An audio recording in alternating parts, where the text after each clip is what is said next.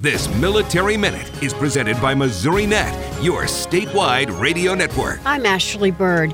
More than 61 years ago, Boy Scout Jack Poitras of Barnhart taught himself to play a beat-up bugle and performed for a soldier's funeral at nearby Jefferson Barracks.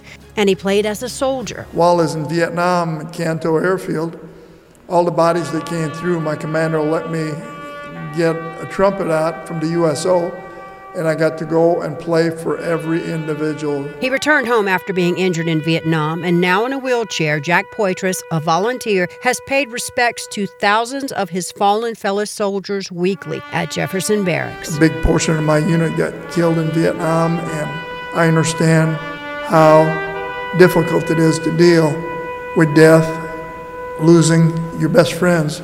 They're your family when you're in the military. This is the Missouri Military Minute.